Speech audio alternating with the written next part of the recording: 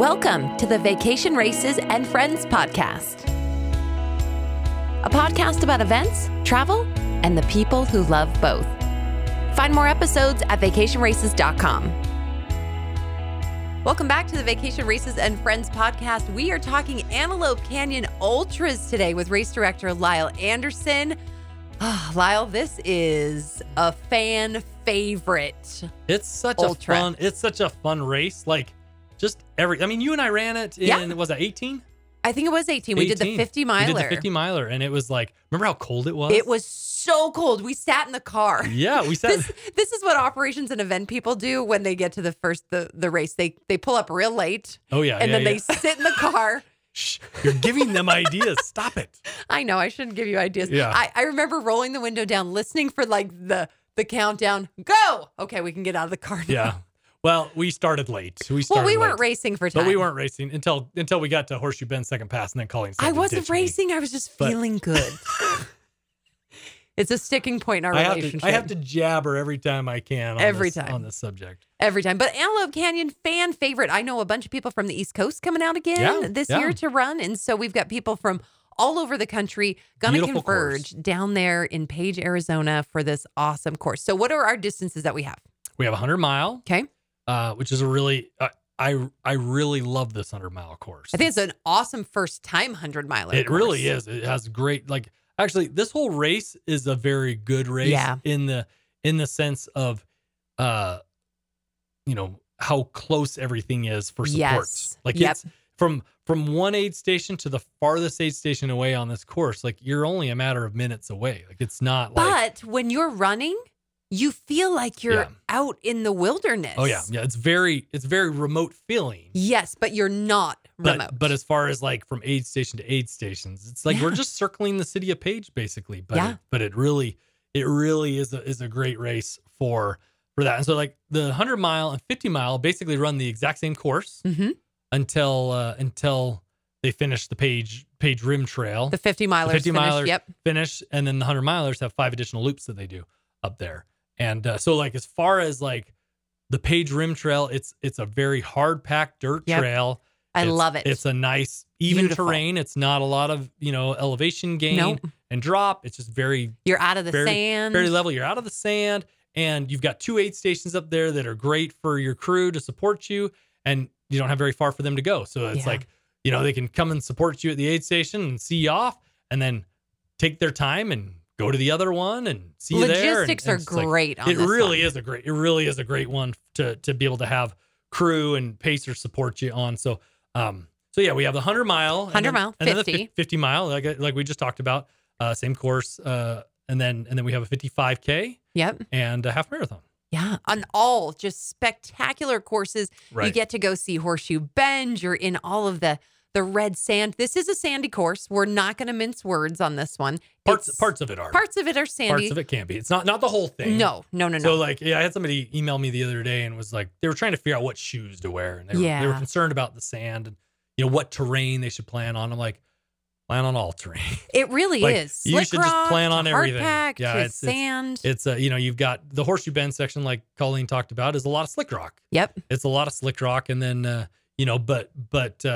before you get to Horseshoe Bend, you're going through the slick rock aid station, and ironically, that's all sand. It's all sandy on that side. It's opposite. It's called slick rock aid station, but it's all sand. So like just know that you got some soft sand that you're gonna be running through. And this is the thing, Lyle. I try to tell people this all the time. There's nothing to keep sand out of your shoes. No. There really isn't. I mean, people want this like magic bullet, and they're really. I guess you could like put like garbage bags over your feet. You would be so hot. And then like, put rubber bands around your calves or something. I don't think that's going to work. I mean, you'd keep the sand out, but it would be, I don't think it would be very comfortable. You'd be slipping and sliding all over. No. The thing is, embrace the sand. Don't worry about it. Yeah. If you need to dump your shoes, dump your shoes. Yeah, we've talked about this several times. I think every time we do one of these podcasts talking about like what you should plan on packing in your drop bags and stuff like that. And I always, anytime I run an ultra, I always put a change of socks in every drop bag, and I make a conscientious effort to always change my socks any chance I can. And if you don't use them, it's no big deal. Yeah, but like I think whether you're in sand or not, you're always going to get that fine dirt that gets into your shoes, into your socks, and between your toes. And just for your own just change them peace of mind. There's nothing better than having a fresh pair of socks on when you're running, and like at least making you feel like you've got healthy feet. So no, it's an ultra. We don't care. It's an ultra. Your feet are not going to look the same at the end as they do at the beginning. We actually count how many toenails you lose, and that person wins an award. No, I'm just kidding. How many blisters you got? It's all part of it. That's why we do ultras. But this is such a great course. I mean, like you said, we've run so many parts of this course, really all parts of this course. And Page Rim Trail is some of my favorite. The views are just otherworldly. Yeah. Really, on all the courses. So you guys are definitely in for a treat on this one. And most people are going to be coming in through Las Vegas, kind of coming up that way. It is a little bit of a drive. We do need to remember the time here in Arizona and Utah, and the time change that we're going to go through this weekend in March during the event, which only affects the 100 milers. Right. So explain how that works, because we're going to go into daylight savings time at 2 a.m. on Sunday. Right. So Saturday we start. Yep. Which when we start the event, Arizona and Utah are on the same schedule. Time zone. Right. They're both on Mountain Standard Time. Sunday morning, when the time changes, then Arizona is going to. Well, they stay the same. Arizona stays. Utah changes. Yeah, Utah changes. Yep. So we will stay on Arizona time for the event. Okay, so don't worry. We're just going to stay on Arizona time, but just know when you go back to Utah or Nevada, there's going to be a switch. Right. We're going to be in a weird time warp there. I know. It actually, this happens every year during this event. Maybe we need to pick a different weekend. Maybe we do. I'm like, can we move this daylight during the daylight change? Because it's like, it's really not as confusing as we're making it sound right now. Because we're going to be on Arizona time and the clock doesn't change in Arizona. The clock doesn't change. But because of that, one thing that we talk about all the time is Page, Arizona is kind of in this weird spot where it bounces between Utah cell towers and Arizona cell towers. So, like we said, since this Arizona and Utah are on the same time, it's not a big deal. On Friday and Saturday, it's no big deal. But come Sunday morning, there's going to be a switch. So depending on which tower you're pinging off of, you're going to want to make sure and set your phone to whatever time you want to be on so that it doesn't change during the event. Yeah, and if it's confusing to you, come see me at Race Info and we'll take care of it. And we'll make sure that you're all taken care of. It's less confusing as we're probably making it sound right now. Sorry, now we've got you all freaked out. Just to be honest with everybody, because of this very scenario, we have two races that we do in Page. We do our Lake Powell Half Marathon and we do Antelope Canyon Ultra. And because the phone constantly pings off the different towers, I always, regardless of where I'm traveling to, my phone's always on Utah time. Because I'm like, I just do the math in my head. I'm like, I'm on Utah time. So just leave it. Yeah. On East Coast, I'm like, okay, add 2 hours. You've just got to leave it. But that way I don't have to think about, I don't have to worry about, or second guess, what time zone am I on right now? Yeah. It'll be fine. We're going to start on Arizona time. We're going to end on Arizona time. Yep. That's all you need to know. 100 milers, you're not getting one less hour to run. Nope. You're going to be. It'll still be the same. Still be the same. Absolutely the same. So it's going to be great. Okay. So we got through the daylight savings time. That was a big one. Let's back up to the expo and the location of the expo. I loved the location of the expo last year. Oh my gosh, it's my favorite. It's so great. I wish we had made the change sooner because it's 10 so years ago, Lyle. Yeah, so great. We used to do it in this place called the amphitheater, Page Short Amphitheater, which I loved the amphitheater. It really was a beautiful location for the race, but it's just a big wind tunnel. It's just a big. Here's the Easter egg for this one. Oh boy! Come find me at the Race Info tent, and I'll show you the video from the Page Shores Amphitheater. You still got it? Oh yeah. Oh yeah. Yeah, that's a good one. It's a good one. If any of you that don't know what the Page Shore Amphitheater is, if you are running all the distances except for all the distances because they come through that way. It. Yeah. So after you cross Copper Mine Road, you're going to actually be running right towards the amphitheater. You'll see it right in front of you. It's a big a big amphitheater in the sandstone. A rock amphitheater. Yeah. And it's right by the Navajo Heritage Center. Yep. It's just a natural amphitheater that the wind has kind of because one time we were in there. Yeah. Some of our native friends, as I was complaining about the wind, they're like, was it Tomas? It was Tomas. Yeah. Of course it was Tomas. I love Tomas. Yeah. He was like, how do you think the amphitheater was formed? Yeah. I was like, Thanks, Tomas. Thanks for pointing out the obvious. Thanks for pointing out the obvious. I'll stop complaining about the wind. Yeah.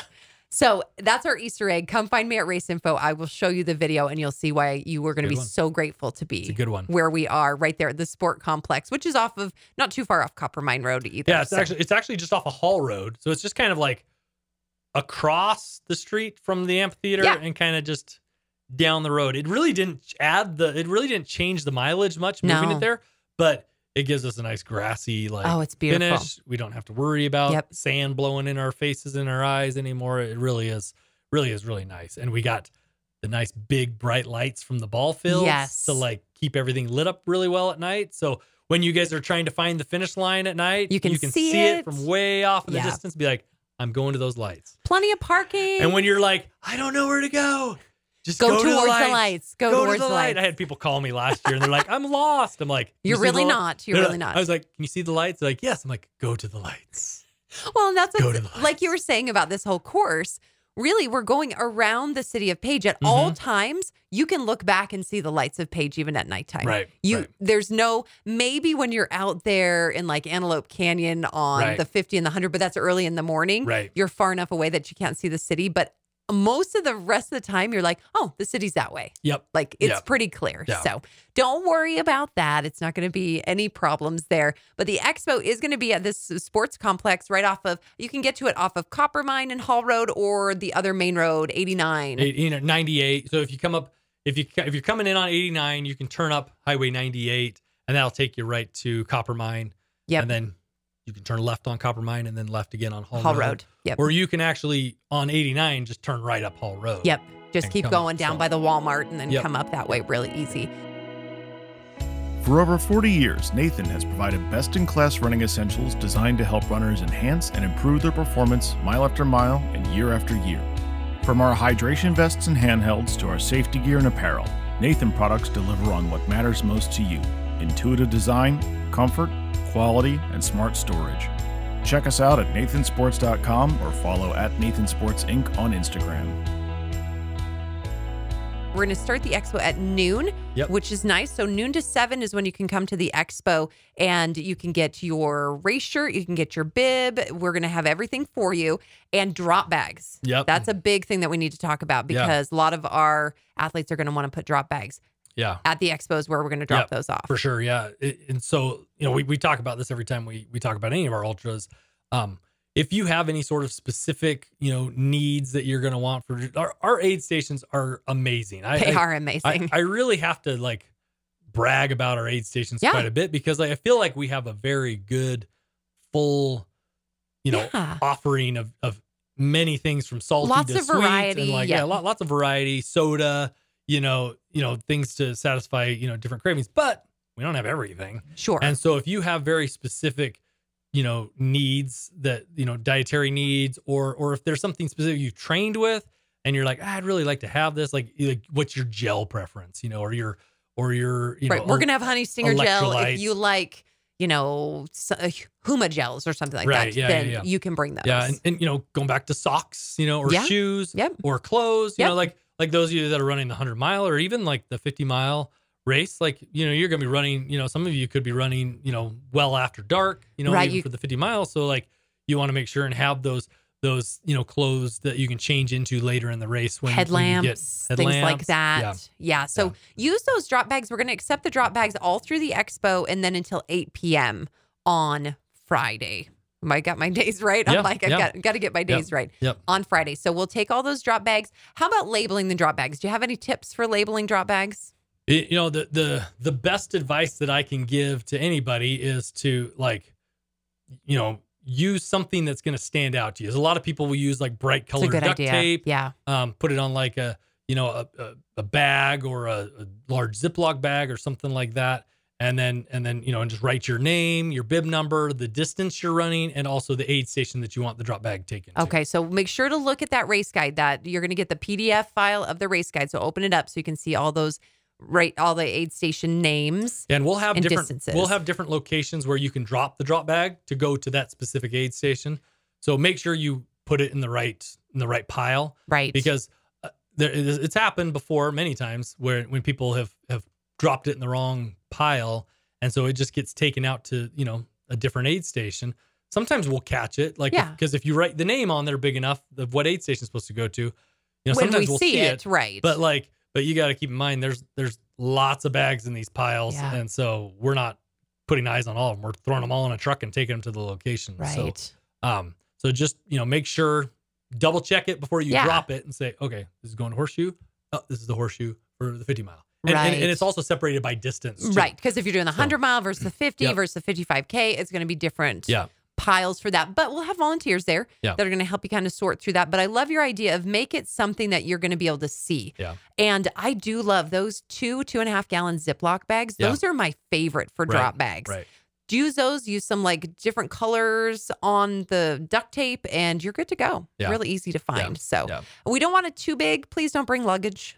Yeah, I've had people like bring like totes before. Yeah, we don't need anything too big. And like, I mean, I guess if you need the kitchen sink, I guess you can bring that. But you said you could bring anything. But I don't have any water you can hook it up to, so you might be out of luck there. Keep it relatively small, around that 2.5 gallon, a small backpack kind of thing. Some people like coolers or something like that, a small cooler. Anything like that is fine for the drop bags. Volunteers will be there helping to collect all those till 8 p.m. on Friday. And that and I just have to reiterate that 8 p.m. is the deadline, because we have to transport all these bags to the aid station so that they're there ready for you on race morning. So don't bring them in the morning. Get them there at night. Don't bring them in the morning, because if you do, there's a very good chance that you may not have it at the aid station when you need it there. Yeah. Our guys are running pretty frantic on race morning, trying to get everything else ready for you. So running drop bags is not high on their priority list on race morning, but it is on Friday night. So make sure you get them there by 8 p.m. Yeah, that's a really helpful suggestion right there. So make sure we get that all taken care of. And then come Saturday, we're ready to go. Oh, yeah. We got a slew of start times. Bright and early. Very bright and early. Parking lot's going to open at 4:30 in the morning. We do have a last minute bib pickup at 5 a.m. on Saturday. But again, don't bring drop bags. Yeah, so if you're requiring the use of drop bags, you really need to make it a priority to get there by Friday. Yeah. To get those drop bags. Half marathon runners, if you can't pick up your bib till Saturday morning, not as big of a deal. Because they don't have drop bags. Right. So not as big of a deal, and we can do that and we can accommodate that. So 5 a.m. is when that last minute bib pickup starts. And then kind of walk me through these start times for each of the races. Okay. So the 50 miler is going to start at 5:45 a.m. Okay. So they're first up. Okay. They're first up because there's a lot more of them than the 100 milers. So it's going to be better to get them all through, and then we'll start the 100 And our 100 milers don't need that kind of pressure. They don't need that kind of pressure. They've got 30 hours to finish this thing, so they're good. They don't need that. 100 milers are going to start 15 minutes after that. Okay, right at 6 a.m. They're going to start at 6 a.m. So let me pause for a minute. Headlamps at the start. Sunrise isn't until 6:40. Yeah, you are going to definitely need headlamps for the start of this race, especially because right after you cross Highway 98, which is really early in the race, you get to the first little scramble, and it's a bit of a death march going up this little slick rock face there. And I would have called it a conga line rather than a death march, but that's fine. Yeah, as I say, that's probably Conga line feels a little better that early in the race. Maybe we should just have like some music playing. We should. Dun dun dun dun dun dun dun dun dun dun dun dun. It gets a little choked up there. So that's kind of why we want to try and keep those close to the same. But we also need to try and get everybody through Antelope Canyon as quickly as we can too. So we got to try. Because 50 and 100 milers, that's where you're headed. You're headed out to Antelope Canyon. There is going to be sand. I'm just putting it out there. There's going to be sand. Yeah. Once you drop down into the wash, it's a very soft, sandy wash. The year we ran it, it was frozen. It was amazing. It was like the best running surface I've ever ran on in my entire life because the sand was frozen. So you might get lucky. You could cross your fingers and say your prayers, and who knows, maybe the sand will be frozen. It'll be cold to run in, but it was freezing to start because it had snowed the day before, which doesn't happen very often down there. No, but we did. It has a lot this year though. We did have like epic conditions in 2018. It was nice. Like we didn't the frozen sand didn't even thaw till I know after like 1 o'clock. Look at us saying this, and it's going to be like warm in deep sand. Who knows? Sorry. And it was also in February when we ran it, if we remember correctly. That's true. Yes, it was. It was the end of February. Yeah. So the dates were a little bit different. It could be. So just Colleen's point, like plan on sand. But once again, I'm going to go back to our Native American friend, Tomas. How do you think Antelope Canyon was formed? The water running through the sandstone, breaking the sandstone down. That's how we get sand. Yeah. Well, it is a wash. So Antelope Canyon is a wash that you're running through. So like, it's a very unique feature. It is so cool. But like Antelope Canyon is actually a larger network of canyons. So the one we run through is just one of many Antelope Canyons, actually. So yes, it is. It's very, very cool. It's pretty interesting. It's such a cool thing that you get to experience this on the 50 and the 100 mile course to go through this. Right. I mean, it's not something that people have to pay for tours to go through this. So you get to do it on a race. So unique. Then we're going to get those guys out of there by 6 a.m. We got the 50 and the 100 started. Right. When's the 55 going to start? It'll start at 7. So we're going to have an hour break between the 50 and the 100 miler. And then we'll start the 55K, and they're going to be heading straight out to the Slick Rock aid stations. They're heading a different direction. They're kind of headed south, straight south. Yep. They're heading straight south. Yep. They'll cross Highway 98 and then head right out to the Slick Rock aid station. And then they'll be out at Horseshoe Bend. They're going to be the first ones out to see Horseshoe Bend. Once that sun comes up, it's going to be absolutely beautiful. So 55K. Headed that direction. Half marathoners. What time are they starting? They're going to start a half hour after the 55K. So they're going to start 7:30. Okay. And they're going to go straight up Hall Road and cross Coppermine and then basically right on the Page Rim Trail. They'll run on a little ATV trail that runs along Coppermine until it ties into the Page Rim Trail. So perfect. It's just a short little jaunt, but gets you on the Page Rim Trail and then you're off for the races. I love the Page Rim Trail. I really do. Every time we go to Page, I make sure to get a lap on the Page Rim Trail because it's just so amazing up there. It is a good trail. Food waste is a bigger issue than most people think, but organic snack company Barnana is on a mission to change that. Barnana tackles food waste at the source, taking fruit right off the farm that doesn't qualify for export due to imperfections and turns it into delicious snacks. Try Barnana's sweet and chewy banana bites and savory crunchy plantain chips or nuggets. Responsible snacking never tasted so great. Visit Barnana.com and use code VRACES20 for 20% off your next order. So now we know when all the start times are. I want to talk through some of the specifics as far as cutoff times. Okay. Because that really comes up with these ultras all the time because we have the different minimum pace times. We have Grim Reaper times. So let's kind of talk through what these minimum pace times are, what the Grim Reaper times are, how they're different, and how we manage those. Okay. So the first Grim Reaper, which what that means is this is an absolute cutoff time. So like the Grim Reaper means death. Yeah, it just means like if you are not past that aid station by that time, there's no amount of complaining or arguing begging, tears that is going to allow you to continue on past that. So just make sure you don't push that. Yeah. And then you're golden. You're gonna be good to go. But yeah, 7:30 a.m. and this is for the 50 milers and the 100 milers. You have to have made it past the very first Antelope Canyon aid station. So your Grim Reapers come pretty early in this because we've got to get that Antelope Canyon area clear. Why? Because it is a commercial area that they do tours in. They do tours, yeah. Yep. And that's part of the stipulation is that like we'll let you guys run through here, but we need to get you guys out of here as quickly as we can. Yeah. Okay, so your next Grim Reaper that you're going to come up against is at the first pass through the Horseshoe Bend aid station, and that's going to be at 12:20. And then just really refer to, we're not going to go through every single one of these Grim Reapers because you can see them laid out in the race guide. So when you get the race guide, you're going to get it in your email. Make sure to pull that up so that you have all that information. But Grim Reaper means you cannot continue. Yeah. And that doesn't, you have to be out of the aid station by the Grim Reaper time, not coming into the aid station. Yeah. Yes, correct. Like consider these minimum pace times all as Grim Reaper times. So minimum pace times, where are we going to find those? Like, let's explain the difference that we're seeing between minimum pace and Grim Reaper. You can find all the minimum pace times and Grim Reaper times in your cutoff sheet, which is on page 6 of the race guide, the digital race guide. Yeah, and that's for the 100 miler. Right. So for the 100 miler, yes. But each distance has their own cutoff chart that you can reference. So you're saying the minimum pace time will get me through the aid station before the Grim Reaper time. Exactly. Okay, so that's the difference between those two. And on some of these, I've even padded it. The Grim Reaper, I've padded a little bit more than that. So like, for example, the minimum pace time for the first pass Antelope Canyon is actually 7:15. Right. But I've added an extra 15 minutes. You're not going to cut it off. Just to be nice. Yeah. Look at you. You're so kind. I'm a nice guy. You are a nice guy. People say I'm not nice, but like, no. Proof Who is in the pudding says right here. that? I don't know. No names. But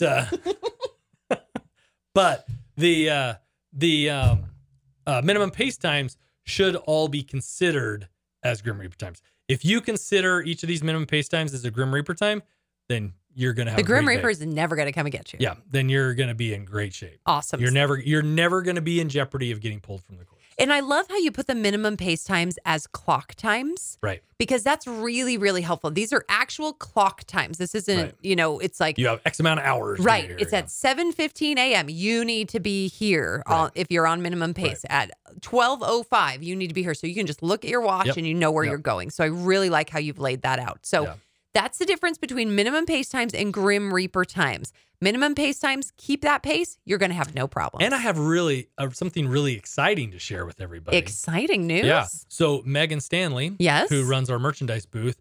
Wife of CEO Salem Stanley. Yes, the founders of the company. Yeah.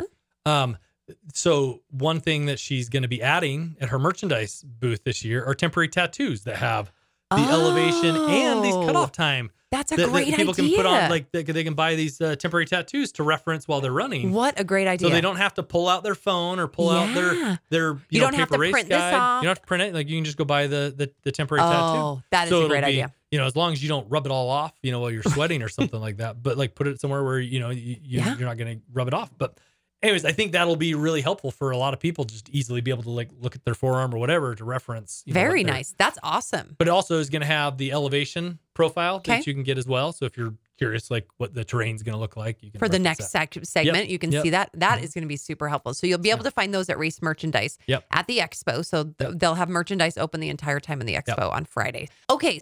Refer to these charts for each of your distances. This is one of those events that you need to look at the actual race guide as well. So we can tell you lots of things, but we're kind of filling in some of the gaps. You really need to go and make sure you're downloading this and taking a good read of that. I think we did a really good job explaining that Grim Reaper versus minimum pace time.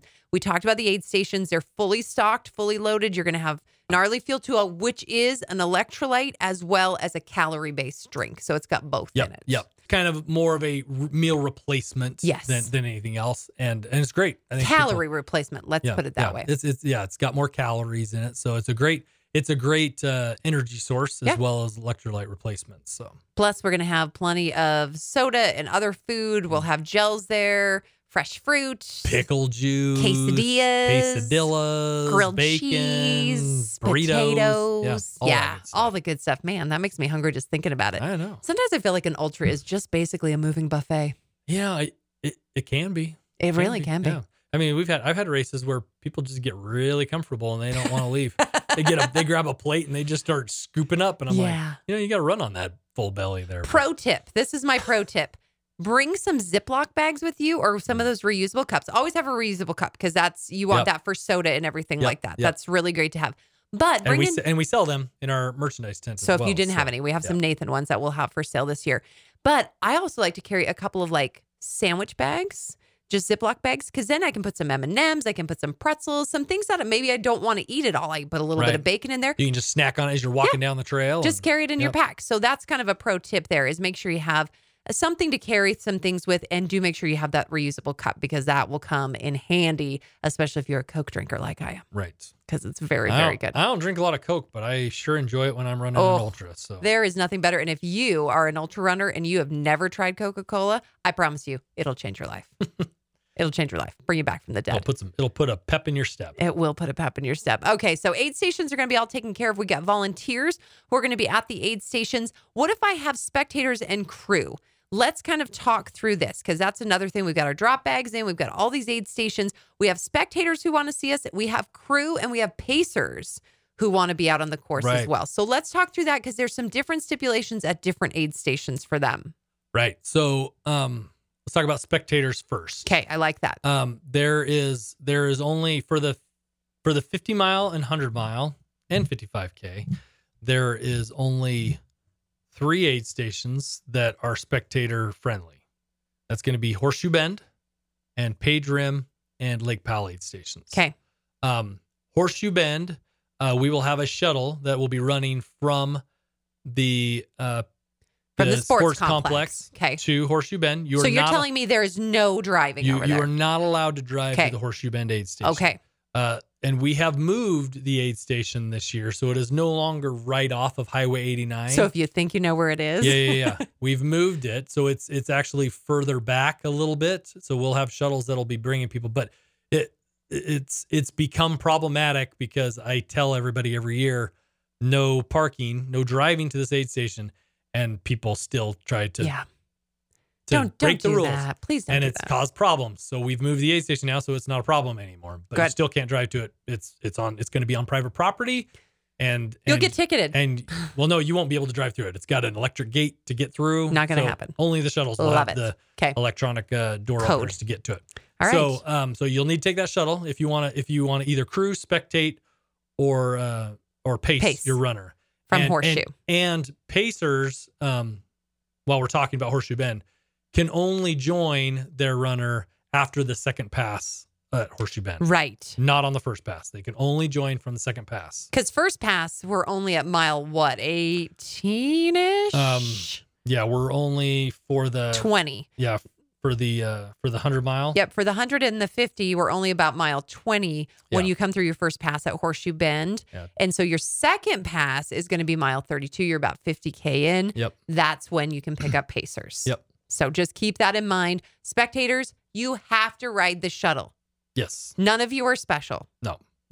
Probably not the greatest aid station if you have some spectators who are more elderly, who have a little harder time getting around. This is probably not the aid station for them. If that's the case, Page Rim and Lake Powell would be great aid stations for them to come to. Yeah. So I think consider it that way, just so we can, make sure that we can't have people driving in there. We've got a main highway. We can't have parking and things like that. So let's go over it again. Spectators allowed at Powell, Page, and Horseshoe. Yep. Horseshoe, you must ride the shuttle. Yep. Okay. Yep. Crew and pacers are going to take priority on the shuttle over spectators.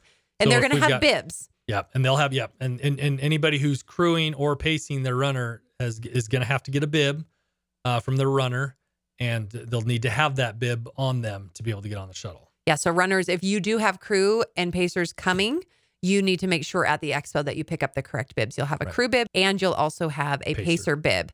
And those people have to have those bibs on to be there. Yep. So just make sure. And like I said, they'll take priority on the shuttle. So if you have other people that want to come and spectate, if the shuttle's full with crew and pacers, they're going to take priority on the shuttle over spectators.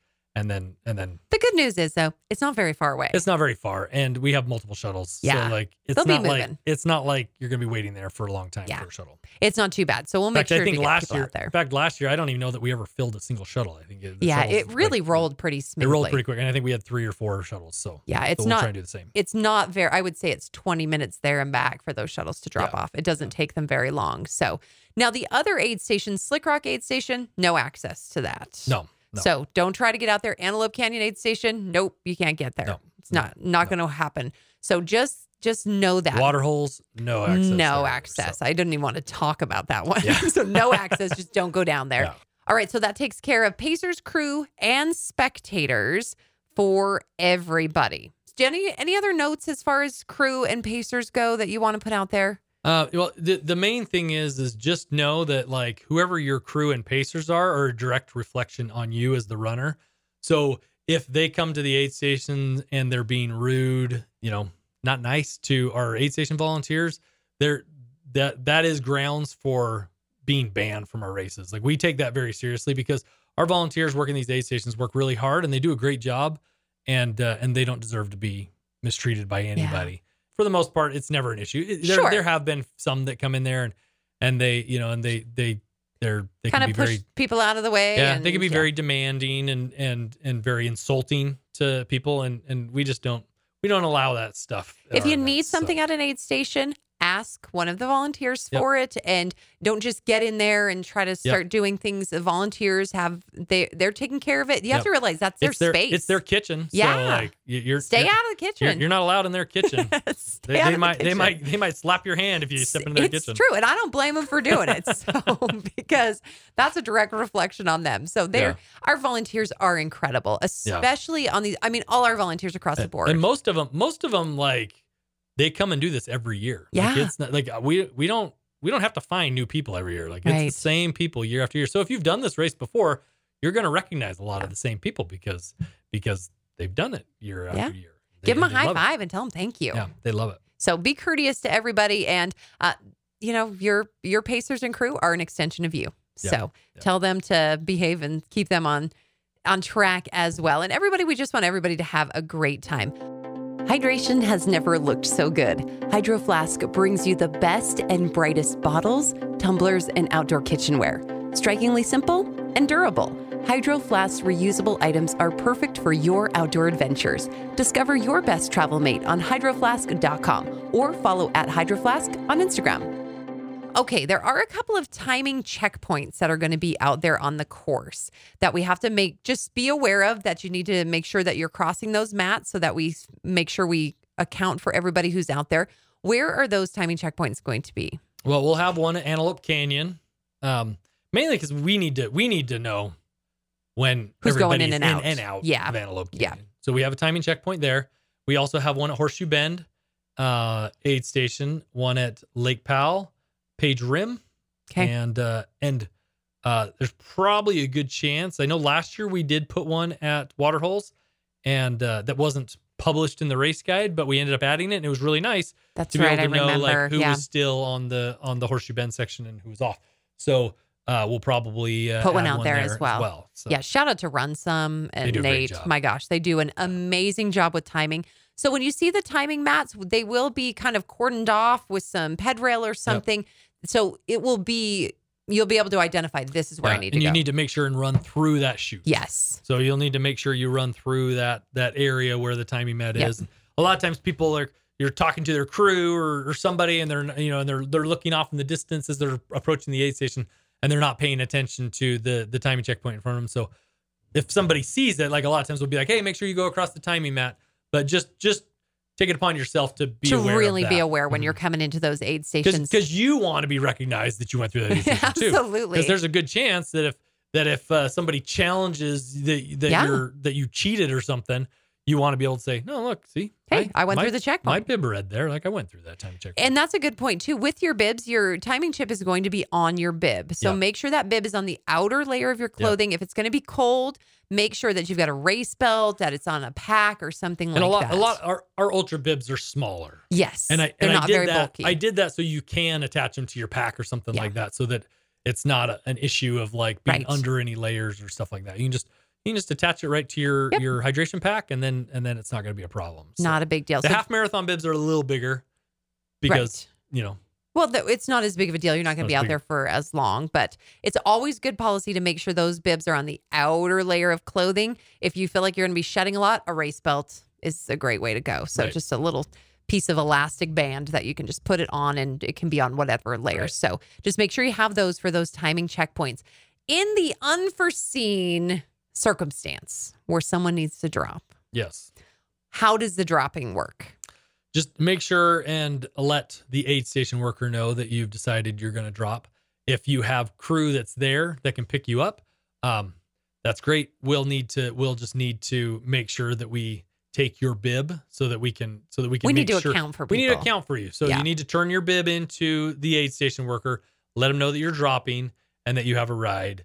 Or if you need a ride, let them know you need a ride, and we will do our best to try and get somebody out there quickly to pick you up. Are there better places to drop than others? Well, anywhere where there's crew access would be the easiest and best place to drop. I would say there's several places that are not ideal for dropping just because they're hard to get to. So Slick Rock Aid is one that's really soft sand getting into that aid station. So we're limited on the types of vehicles that can access that aid station.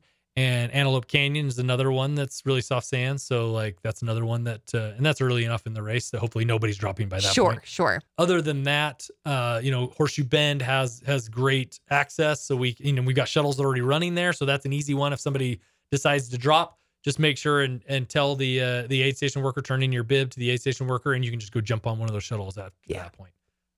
The aid station workers will call in all of those numbers so that we have accounting. We keep records of those. Yeah. But don't just leave the course. Do not just leave, please, because that's happened. Yeah. And then it throws us into a tizzy. And then I got to track all of you down and call you to make sure that you aren't still on the course somewhere. Yeah. So we want to account for everybody. So help us out with that.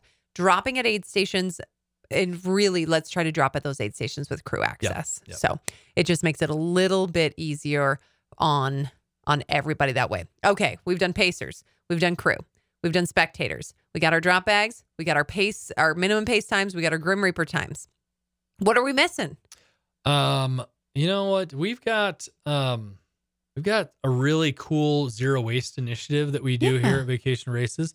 And one of the things, Colleen, you touched on it a little bit earlier, but one of the things that's really helpful is, bringing some sort of reusable cup bottle, or something with you that you can use, because we will have soda and different drinks and stuff at the aid stations.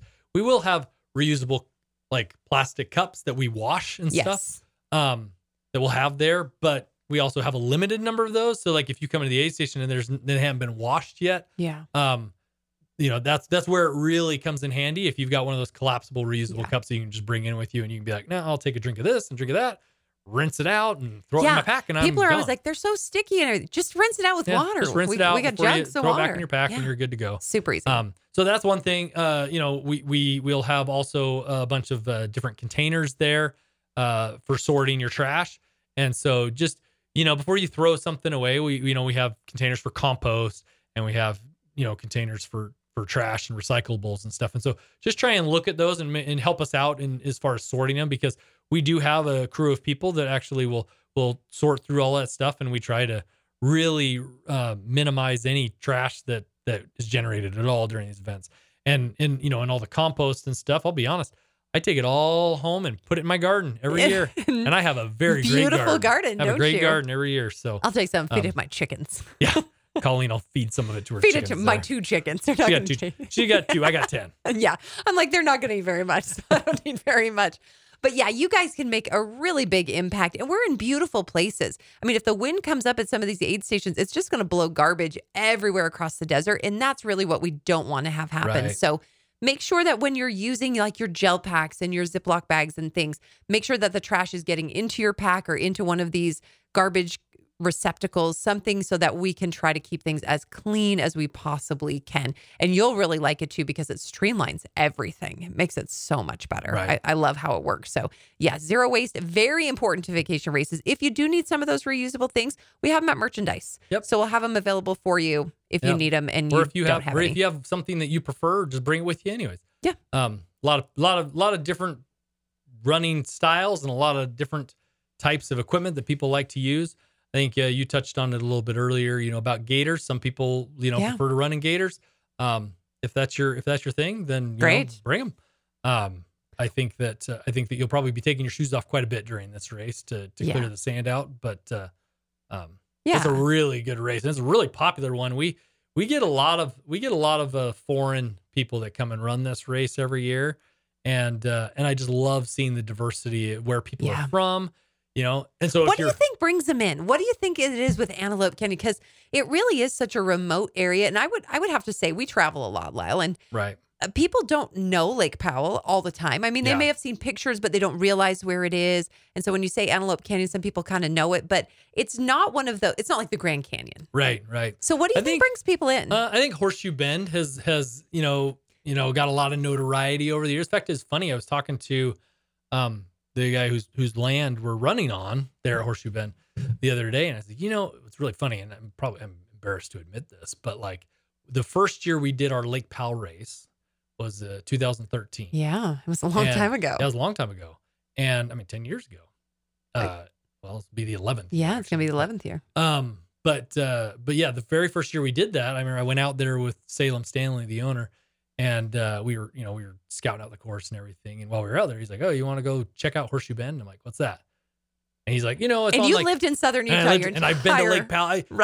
I spent my summers at Lake Powell with all my friends. Like, I've never been to Horseshoe Bend. I never even heard of it. But he's like, "Oh, it's on like the phone book. It's that picture on the phone book where the Colorado River does like a big, 360, there's like a big horseshoe." And I'm like, "Oh, where's that?" He's like, "It's just right here off the highway." Yeah. I had no idea. All the times I'd been there, I had no idea that's where it was at. I know, so like we went over there, and there was like maybe like 6 people there. It was like that was 2013, and it was like hardly anybody knew about it. And then like social media, Instagram, Facebook, all these different things, like people just started like posting it. Now it's like they had to build a new parking lot. They had to build a whole new trail, a whole trail to get out to it, make it wheelchair accessible. I have to say, I was a little mad when that all happened because, I was like, oh no, it's gotten too big. Yeah. Too many people want to go out there now because it was kind of that unspoiled place. It was kind of this like well-kept secret, But what you just talked about that's really cool about these events with vacation races is you have created some amazing relationships with some of the landowners down there, particularly some of the native landowners that are down there. Right. And they allow us access to this land, not on the side that's all owned by the national park and that's run and it has the big parking lots and the accessible trails. Yeah. We are really on this rugged native land. And it's pretty special that we get to do that. Yeah, it's actually really cool. If you're looking at Horseshoe Bend, if you were trying to draw a line through like where the property boundary is, it's almost like right in the dead center of like the horseshoe. How interesting. And it's like everything to the left, so I guess it would be the to the west. Yep. Is all Navajo land. Wow. And so like they got just as spectacular views, but without all the people. And so it's like you guys are getting this like pretty special like, opportunity to see. Absolutely. To see, and then you're actually the course actually runs along the rim of the river for like most of that Horseshoe Bend section. So it's like such an incredible like when we ran it, like how many times did we stop and take pictures? Finally, we were like, we have to stop taking pictures. Stop taking pictures. We have to run this race. Because it's absolutely gorgeous. And I think that's what draws people in is this unique opportunity to be on these unique lands in this way that you can run and experience the running community is so unique in Antelope Canyon. It really is special. Yeah. Nerding out on data, perfecting the optimal training and nutrition plan, aiming for progression in PRs. Sound like you? Well, Gnarly Nutrition can relate. Featuring a full line of Honest Sports nutrition products, Gnarly provides the best nutrition possible for all types of mountain athletes. Because they offer great tasting and reputable products, Vacation Races trust Gnarly to be the on-course hydration sponsor. With the low-calorie, high-electrolyte Gnarly Hydrate for shorter races and the calorie, electrolyte, and amino acid-filled Gnarly Fuel 2.0 for longer races. Gnarly is here, taking the bonking out of your big day. Use code VACATION15 during checkout at GoGnarly.com for 15% off. Our runner demographic page is not updated yet as we're making this recording, so I can't give you the exact details of how many countries and how many states, but generally it's all 50 states that we have present at this race. Sure. And we usually have at least 8 countries or more that are here too. So it's always fun for me. And if you are traveling from somewhere far away, like I always love when people come up to me and talk to me about like where they're from and like, what brought them here, what attracted them to coming and doing this race. So for sure, like come and talk to me at the race, expo. I'd love to interact with and get to know each other when you guys are out running together because you're with all of these different people. Yeah. So get to know each other. That's such a fun thing. Some of the greatest friendships I've made over the years have been just running along somebody I didn't even know at a race. Yep. That like, especially at these ultras, like you spend so much time running step for step with some of these people. And it's like, a lot of times it just happens because it's like, okay, we've been running about the same pace for the last like several miles. So I think we're going to be friends now and we're just going to hang out and talk. And then like, we'll exchange numbers and we'll chat later. But like, but yeah, a lot of them like will still reach out to me, and connect with me through social media and different things like that. And ask questions about, the race and then they'll keep coming to the races and it's so been much really fun to form some of those relationships. And one of the coolest things about this demographics page that we talk about every time. Yeah. But it always blows my mind is to look at the participation per distance And look at how that breaks down between male and female. Yes. Because it's interesting, for the 100-mile distance, it's usually, around like 65% male and 30-something% female. A little male heavy. Yeah. And then you get to the 50-miler and it's about 50-50 actually. Yeah. The ladies show up. Yeah. And then you get to the 55K and it starts skewing the other way. Yeah. So now you get to 55K and it's about 60% female and about 40% male. And then you get to the half marathon distance and it's like 75% female and like 25%. The ladies are taking over the running world. I was at an event just the other day. Yeah. Where it was a 5K, and in the top 5 finishers, 3 females. Oh yeah. 2 of them were first and second. That's crazy. It was awesome. That's the local one here. It was a local race. And we're here in St. George, Utah. Yeah. This is, Antelope is kind of our local race. And so I was announcing at the finish line here locally. And there's a lot of athletes that come in. We're just not talking about just local athletes. And in the top 5, 3 were females. Yeah. Overall. That's great. It was so cool. First and second went to 2 females. So ladies, we love it. Keep doing what you're doing. When you get into the science of endurance, women actually become more competitive the longer the distance becomes. So in some of these ultra races, what you're seeing is that women are taking the top spots because they're just as competitive against men over these long distances. So I think that's a really unique thing.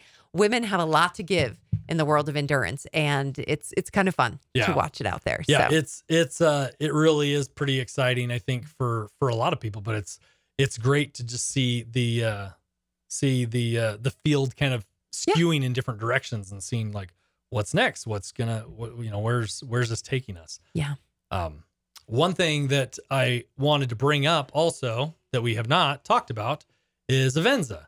So there's the Avenza app. We have this really cool app called Avenza that we've actually downloaded all the maps for all the courses on, and you can find the download instructions in the race guide. Let's spell that out for you guys. Avenza.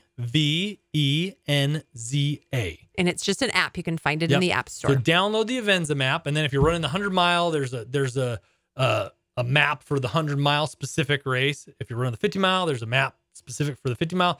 You can download these maps straight to your phone, and you can put it in airplane mode. I love them. And it'll still show exactly where you are in reference to the course.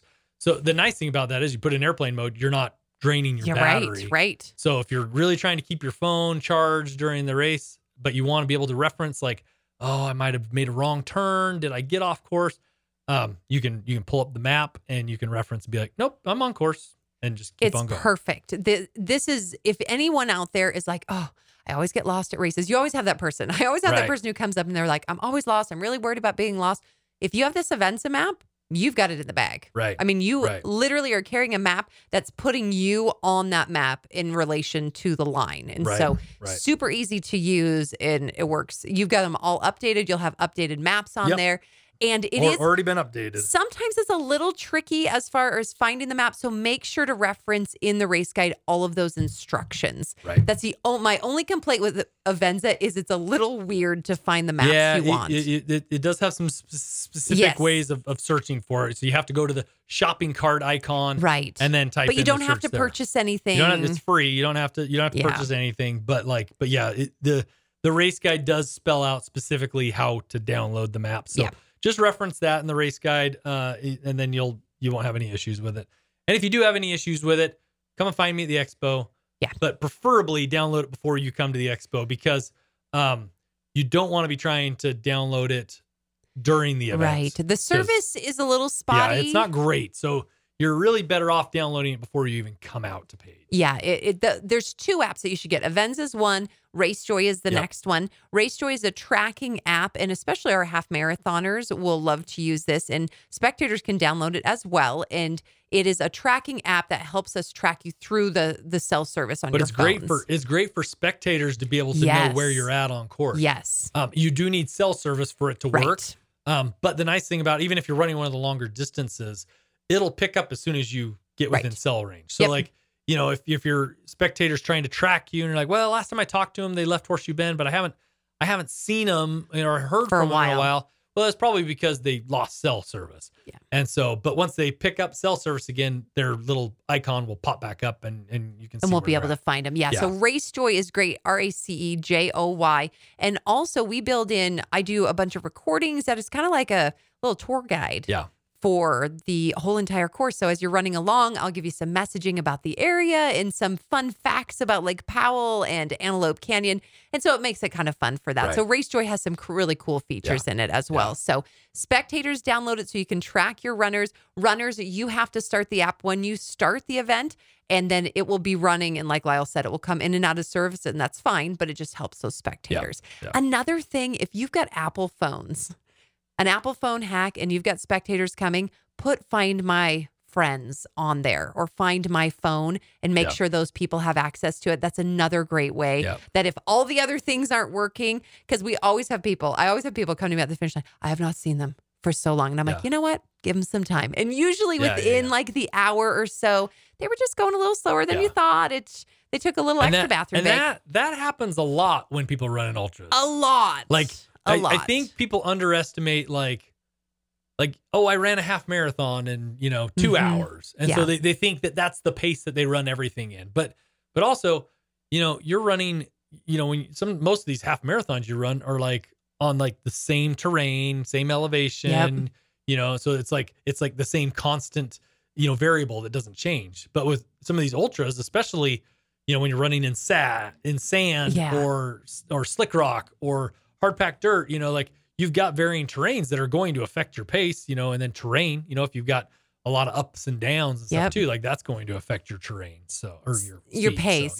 So it just be patient. Spectators, just be patient. Runners, make sure to tell your spectators, don't give them those hard, fast, I'll be here by this time. Right. Because that's always what causes the problem. Just know that there is room for error when it comes to your estimated arrival times at some of these aid stations. Hopefully it's not behind the minimum pace times. No, we want you to stay on the minimum pace times. We want you to stay on the minimum pace time. But since I brought that up again, I just want to reiterate what we talked about earlier. The minimum pace times are basically the times that we have decided that the aid stations will be scheduled to close. Right. So even though we don't necessarily have a hard Grim Reaper time for each of the aid stations and each of these minimum pace times, as long as you consider the minimum pace time a Grim Reaper time, then you're not going to be in trouble.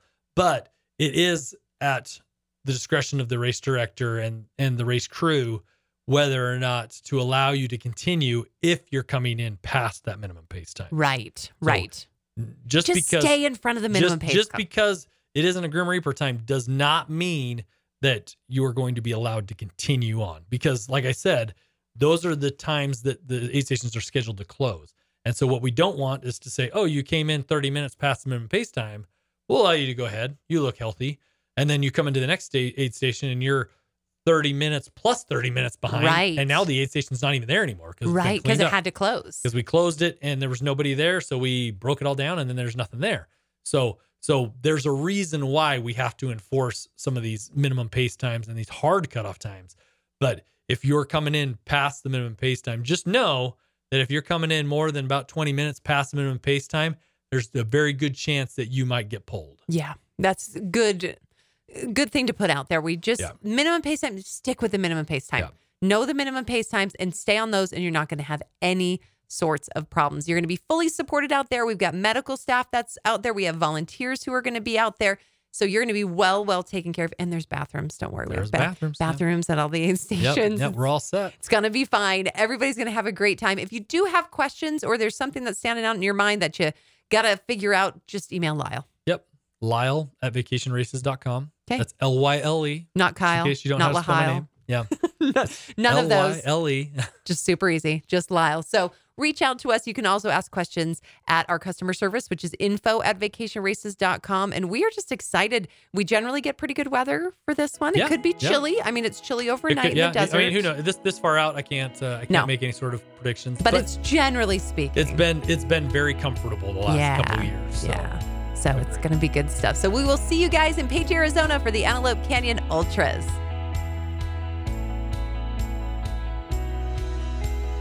You've been listening to the Vacation Races and Friends podcast. We'd love your feedback. Email podcast@vacationraces.com with comments, concerns, or stories you'd love to share. Make sure to watch for more episodes coming soon to vacationraces.com. This episode was produced by Colleen Rue in the Festival Sound Studio. For information about music licensing, contact Dane at vacationraces.com.